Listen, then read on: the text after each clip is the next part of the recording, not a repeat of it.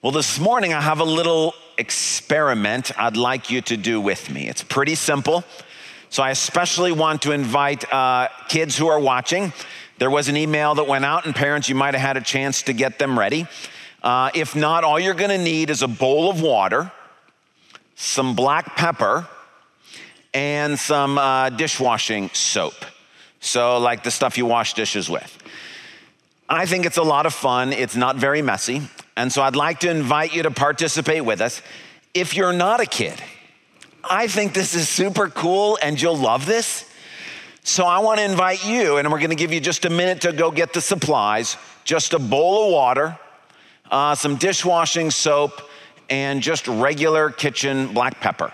And so take a minute or two and go and get those. Again, it's not messy. You might want a towel with you to kind of wipe your hands when we're done, but something that I think is going to be kind of fun. My daughter Abigail is going to help me with ours here. You can watch that on the video. But even if you're 85 years old and sitting at home, go get this stuff. It's a lot of fun. So we'll give you a minute or two to do that, and we'll get all set up here.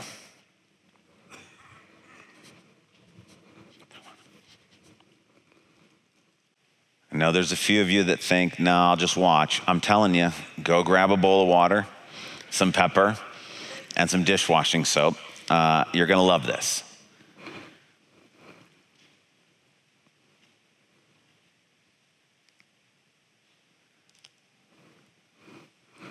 All right, Abigail, you ready? Okay, so at home, what you're gonna do is, we've got some pepper here. Why don't you show them our pepper? You gotta hold it down here so they can see it in the camera. Yep, there's our pepper. And so we got a bowl of water, so just sprinkle a bunch of pepper in the water. Yep, don't be shy. It's just pepper, lots of pepper. Yep, put it all in there, okay. All right, good. I'll put some more in there, why not? Okay, so for this experiment, the pepper sort of represents, on one hand, we're all thinking about germs and things like that. So you can think of them like sort of COVID-19 germs. But on another hand, this is sort of a deeper, more spiritual thing that we're doing here. So we can think of it as something far more dangerous, which is sin. And so the black pepper represents, yes, might be COVID-19 germs, but represents the sin that's all around us. So Abigail, what I'd like you to do, and what I'd like you to do at home, is just take either one finger, like kind of your 5 fingers, and just dip it into the water for a second and pull them out. So go ahead. Yep. All right, now show your fingers to the camera. Can you see that? Hopefully if you're doing it at home. See, there's pepper sort of all over. You put your fingers in, and of course the germs, the sin sticks to your hands. So why don't you wipe that all off? All right, so yeah, again at home, if you hopefully now have some pepper on your hands, just wipe it off. Yep, nice and clean. All right. And this might have happened at home. It happened a few times when we tested it. Maybe like some of the pepper sunk to the bottom. So Abigail, ours looks fine, but let's add a little more pepper. So just put some more pepper in there, can't hurt. Just sprinkle it away, yep. More sin, more germs. Okay, there we go. Now what I'd like you to do, and again, you gotta be very careful when you do this, is we're gonna take show them the dishwashing liquid. Yep, we're just gonna take, what do we have? Palmolive. We're just gonna take the dishwashing liquid. Now here's where you gotta be careful. We're gonna put a little on our finger, but don't let it drip into the bowl. So you wanna put it on your finger away from the bowl for a minute. So go ahead, yep, just drizzle some on your finger. And be generous. Put some on, you can, get it all around, rub it around there if you want. Yep. Why don't you put a little more on there, okay? They can't see it, so move over, yep. Okay, now, take that finger with all the soap on it and dip it into the middle of the bowl. Did you see that? Isn't that cool? Again, if you're doing it at home, this looks really cool because all the pepper just sort of moves off to the side. And again, this is supposed to represent, on one hand, the power of washing our hands. For us today, it's also going to represent a very spiritual point, and that is a hand washing of sorts that God does for us through the gospel and the person of Jesus. So Abigail, thank you for helping me. Thank you at home for participating. Take a minute to clean up. If you have multiple kids and there was a fight over who got to do it, it's super easy. You can do it. You can do it now if you want. You can do it a couple more times. It's really cool. If you didn't get a chance and you didn't believe me and you didn't try it after the sermon. It's a lot of fun. So, okay, with that as our experiment, I'd like to invite you now to take your Bible and turn to the book of Titus, chapter 3. Titus chapter 3. This morning, we are starting a new mini-series in the book of Titus. We've done 3 mini-series so far. The first we entitled A Godly Life. The second we entitled A True Life. The third was entitled A Quiet Life. And this morning, we start our 4th and final topical series in the book of Titus, and it's entitled A New Life. And we get this from the fact that when you think about hand washing for a moment, yesterday was a gorgeous day. I don't know if you had a chance to get outside. We were outside gardening. We got our garden planted. It was after May 15th. We got our hands in the dirt. We were caked on. You know what that's like. You get dirt under your fingernails. You got dirt everywhere. Well, when you come inside and you get the chance to wash your hands, warm water, lots of soap, scrub them up, your hands feel brand new. Maybe you had experience. We also had experience yesterday. We went to the grocery store. And at the grocery store, it was our day to go grocery shopping. And so me and one of my children went into the store. And of course, in the grocery store, you touch everything and the keypads and all the stuff. And so you feel like you've got junk all over your hands and you don't want to touch anything. And you can put hand sanitizer on it, but that doesn't feel fully like everything's been killed. But you get home, you turn on the tap, you put your hands under the water and you wash them with soap and your hands feel brand new. That's sort of the metaphor, the illustration that we're going to see in Titus chapter 3. God is going to use for us this illustration of hand washing, the power of washing, to bring home the truth of how God washes us in Jesus. And as a result, we are and can feel brand new. And so for over the next several weeks, we're going to talk about some of the characteristics of this new life that God gives us in Jesus. But today, we're going to focus on the good news, what we know of as the gospel. The truth that in Jesus, God washes our hands, God washes our bodies, God makes us clean of sin and death and difficulty and disease. So Titus chapter 3, I'm going to read for us the heart of the chapter, which begins in verse 3. Titus chapter 3, beginning in verse 3. At one time, we too were foolish, disobedient, deceived, and enslaved by all kinds of passions and pleasures. We lived in malice and envy, being hated and hating one another. But when the kindness and love of God our Savior appeared, He saved us, not because of righteous things we had done, but because of His mercy. He saved us through the washing of rebirth and renewal by the Holy Spirit, whom He poured out on us generously through Jesus Christ our Savior, so that having been justified by His grace, we might become heirs, having the hope of eternal life. Now, Paul starts for us in verse 3 with the pepper. He starts with the sin. He starts with the virus, the idea. We are all thinking about hand washing these days. We're all thinking about the fact that we've got to have clean hands in order to survive this plague and this difficulty that we're going through. And so Paul starts with the pepper. Now, he's talking to people who are already Christians. Many of you who are watching are. Some may not be. For those who are already Christians, he's talking in the past tense. And he says, at one time, we too were foolish. And the idea here is thinking about hands again. Foolish, we as humans keep sticking our hands in places where they don't belong.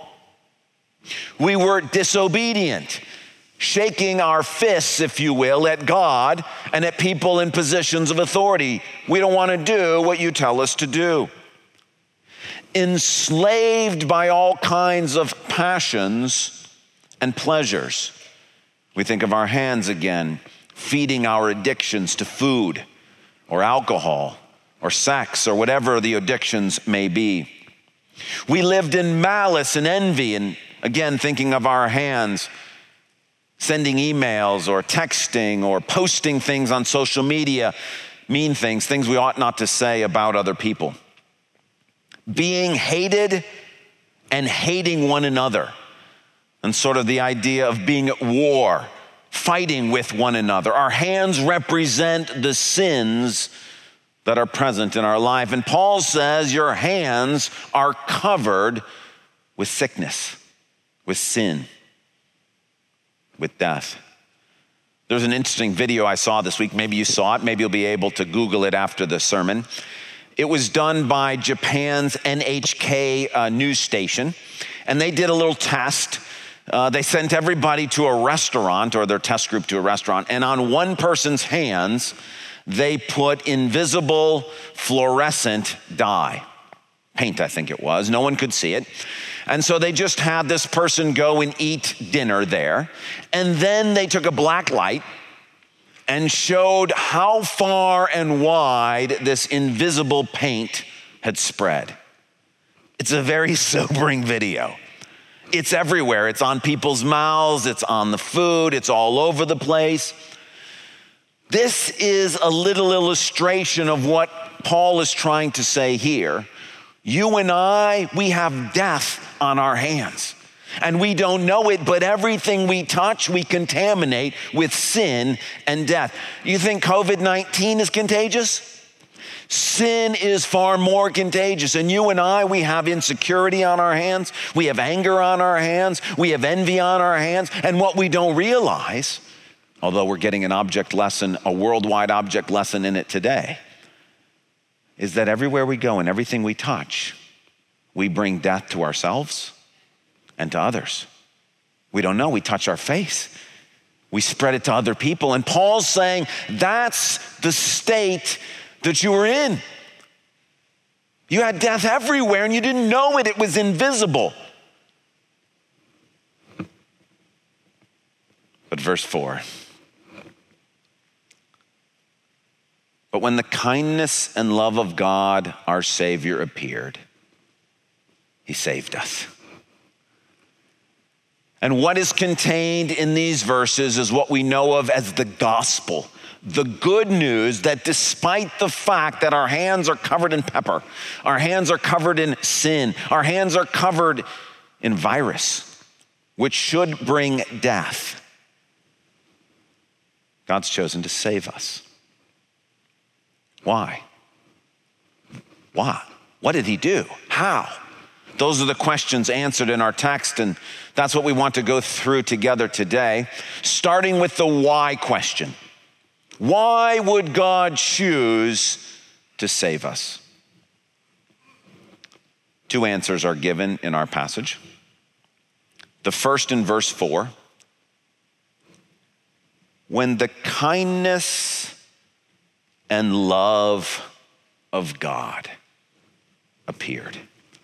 He did it out of kindness and love.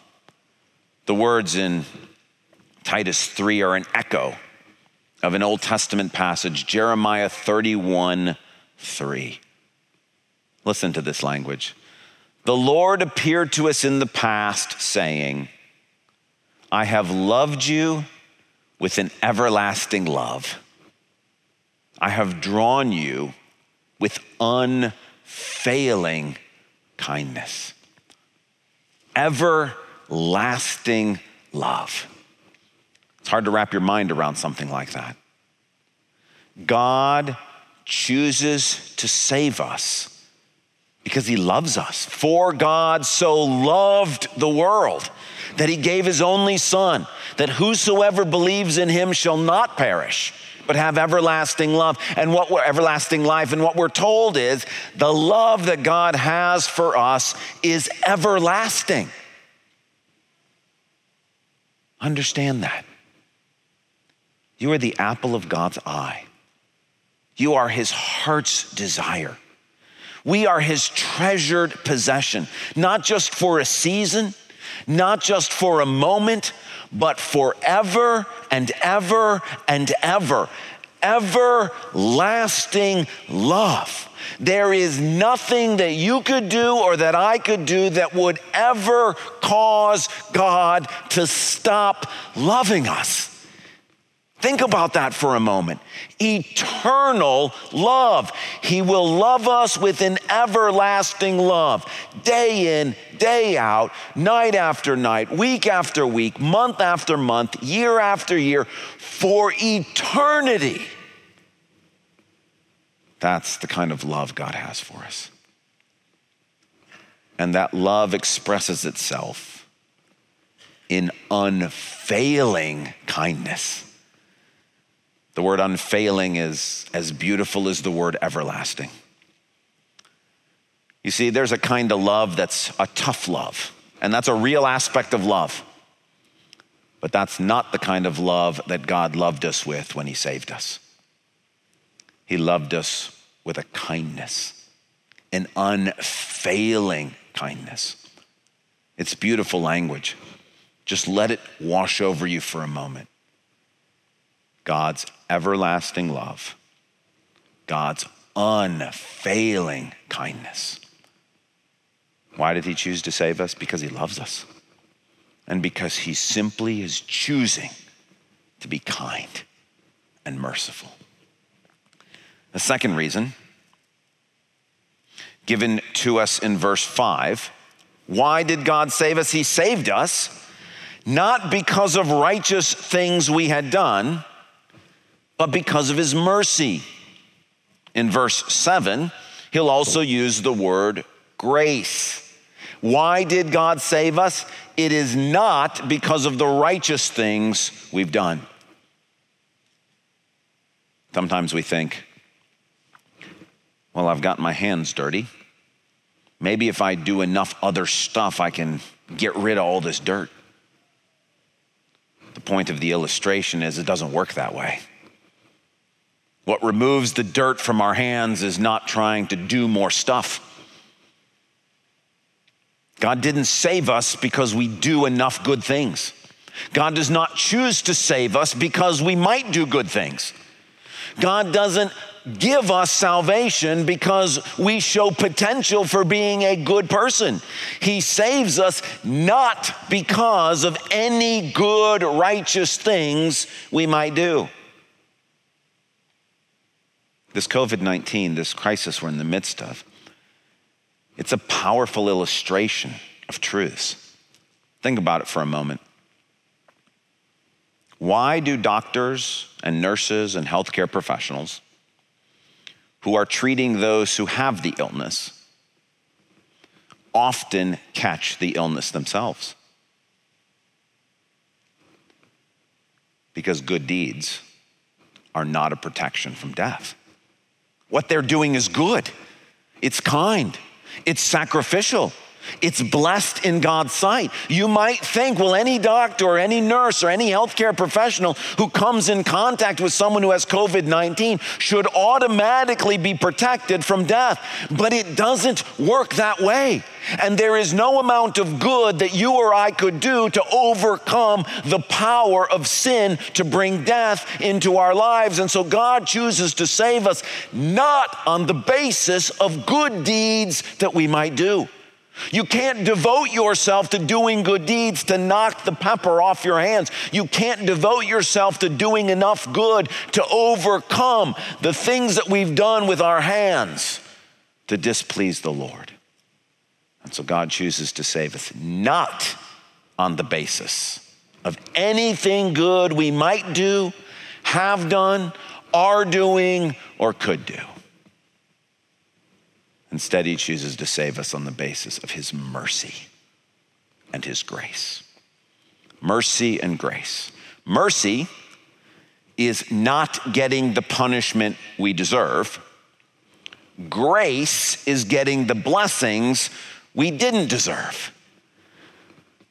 And in God's love and kindness, he's chosen to not give us the punishment our sins deserve and to give us greater blessings than we ever could have earned on our own. So why did God choose to save us? Because of his everlasting love and his unfailing kindness. Not because of good things we do, will do, or have done, but simply because of his mercy and his grace. So what happened when God saved us? Or what will happen if you today accept God's salvation? Second half of verse 5, the answer to this question of what happened also has two parts. He saved us through the washing of rebirth and renewal by the Holy Spirit. It's kind of phrased in a funny way. What it means is he saved us through the washing that results in rebirth and renewal. We talked about this at the beginning of the sermon. That experience, you know what it's like when perhaps you've gone camping and you haven't had any running water for a couple of days. And you get home and you get to finally wash your hands for a real time. Your hands feel brand new. Maybe you are a healthcare professional and you're in the medical community and you've been interacting with a patient who has COVID-19. You can feel the death perhaps on your hands. When you get to wash your hands, it feels like they're made new again. That feeling, that washing, this is a metaphor for what God did for us in Jesus. That's why I love this little science experiment. I don't exactly know how it works, but somehow this dishwashing liquid on your finger, it causes all the sin to go away. And this is what God does for us. He washes us clean. It's the language of new, renewal, rebirth. Have you ever had that feeling where you're like, I've messed up my life so badly? It's like your hands, they're full of death and dirt. You can't wash off the blood or the guilt, the stuff that's there. And you just wish you could have a fresh start. This is what God does for us. He washes us and makes us new. Rebirth, renewal, born again. What better time to think about this than in an environment in which we're washing our hands, thinking about the fact that God washes us, gets rid of all the sin, all the death, makes us clean, new, reborn in his kingdom. The second thing that God does for us when we're saved, verse 7, so that having been justified by his grace, we might become heirs, having the hope of eternal life. No one metaphor can fully explain what God did for us. And so Paul switches from a washing metaphor, which is super powerful, to a legal metaphor, What God does for us is he chooses to justify us, which means he chooses to declare us to be righteous. And then listen to this, makes us heirs. Again, legal terminology. Essentially what God is doing is he is signing the paperwork so that we become part of his family, legally entitled to all the stuff that's his. Can you believe that? God has made us his inheritors. It's like going and having somebody say, I'm now going to make you part of my estate. And you sit down with the lawyer and you draw up the papers. And what the one person is saying to the other is, look, I want that person to be legally entitled to all the stuff that's mine. That's what God did for us. He drew up the papers and he said, everything that's mine, I'm giving to you, including and especially life. Life is God's possession. He is the source of life. When he makes us heirs of eternal life, it means that his life becomes our life. And he signs the legal papers to say, my life now belongs to them. This is how we're saved from death, is because God signs us into his family. He makes us inheritors of life. Why did God save us? Because he loves us. Not because of anything we've done, but because he's merciful and gracious. What did he do? He washed us clean and he wrote us into his family. How did he make it all happen? Verse 5. He saved us through the washing of rebirth and renewal by the Holy Spirit, whom he poured out on us generously through Jesus Christ, our Savior. Jesus Christ, fully God, became a human. This is what we celebrate at Christmas. He lived among us, performed miraculous signs showing that God's power was with him, even though he committed no sin himself. He died for our sins on a cross, was raised from the dead, and ascended to heaven. And what he did for us makes salvation available to us. Again, using our illustration.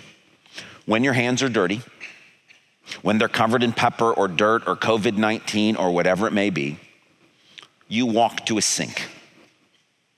And somebody else other than you hooked up all the pipes, hooked it up to the city water, put all the pipes in place, installed the tap. That's what Jesus did for us. We didn't have any part of it. He built the house, he put all the pipes in place, he installed everything, he made sure all the plumbing is working. And then what God does is when the tap is opened, God's Spirit flows through that tap, and that's what washes our hands. That's what Paul is saying, is Jesus made it possible. His life, his death, his resurrection, his ascension, that's all the pipes. That makes all that stuff happen. And what comes through the pipes is the Spirit of God. And it washes over us, poured out on us generously. And we're saved. This is the good news. This is the gospel. That God chose not to treat us the way our sins deserved, but to save us, to give us eternal life because of his everlasting love, his unfailing kindness, not because of things we've done, but because of his mercy and grace. He did it by washing us, by justifying us, by inviting us into his family, all made possible through the work of Jesus and the coming of the Spirit. Now, what do we do with this teaching today? A couple of things to think through. The first is for those who are listening who are not yet believers in Jesus. I want you to do me a favor. In your mind's eye, I just want to picture something. I want you to picture something. I want you to picture your hands full of death. Again, COVID-19 is a perfect illustration. I want you to picture your hands, whatever that may be on them, insecurity, anger, addictions, envy, hatred, rebellion, whatever may be, the things on your hands, the dirt that's there. And I want you to realize and think about the fact that you are standing, visualize it in your mind, you are standing in front of a sink. The pipes are all there, they all work, they've all been hooked up. And the tap is open, the soap is there, the water is running. And what's being offered to you is the chance to be clean. You know that feeling when your hands are clean, that feeling when all that stuff is washed away. And whatever dirt, whatever blood, whatever junk, whatever sin, whatever selfishness, whatever stuff is on your hand, the water is running and the soap is there. Please, you couldn't ask for a more potent or powerful warning. There is a virus out there that you can't see. It's killed something like 90,000 people in the United States alone. It is a deadly poison. But please, the death rate for COVID-19 is minuscule compared to the death rate for sin. The death rate for sin is 100%. And you can't see the virus on your hands, you can't see the sin on your hands as well, but you've touched your face, you've touched other people, your hands are full of death, and you're standing there in front of the sink, and the water is flowing, and the soap is there.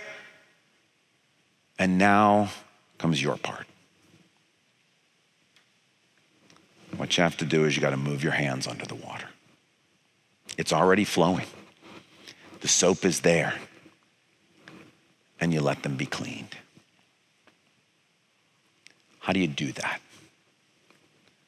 Romans 10 says this: if you declare with your mouth that Jesus is Lord and believe in your heart that God raised him from the dead, you will be saved. And if you can envision yourself standing there in front of that sink, hands full of death, water running, if you simply say Jesus is Lord and choose to believe that God raised him from the dead, you're effectively moving your hands under the water and you will be washed clean and you will be saved. Please, there is no more important time to do this than now. There is a silent killer all around the world. We have no idea when it's going to strike. We don't know very much about how all of it works. There's no better illustration to realize that sin is everywhere, and with it comes death. But God, in his kindness and mercy, has positioned you in front of that sink. He put all the pipes in place.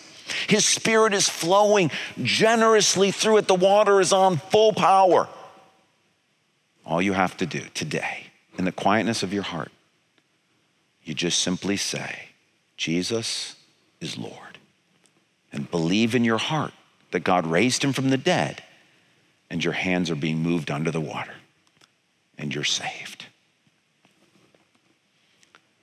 Second thing is for those of us who are already Christians. This passage is about how do you become a Christian, and it's about us being able to look back and celebrate that God did this thing for us. But it should also remind us of another time that Jesus used a very similar illustration to make a very similar point. And this is in John 13. And there, Jesus is talking about the fact that washing and how all of that works. Jesus says to the disciples, those who have had a bath need only to wash their feet. Their whole body is clean, and you are clean, though not every one of you. And here the metaphor is not so much hand washing, but the idea of a full bath. And what Jesus is saying is, if you're a Christian, you have been washed clean. It's not just that you washed your hands, it's that ultimately your whole life was washed clean. But even those who are clean still get their feet dirty.